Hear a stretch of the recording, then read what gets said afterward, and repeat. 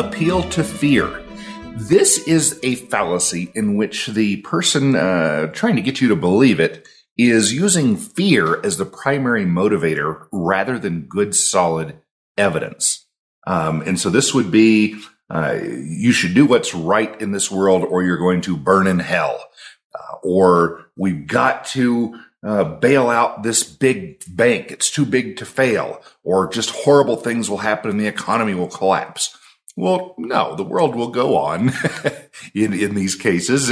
Things are going to be okay. There are perhaps other excellent reasons to do something or not to do something, but don't let someone who just makes it sound really scary, don't let them make you fall for the appeal to fear fallacy.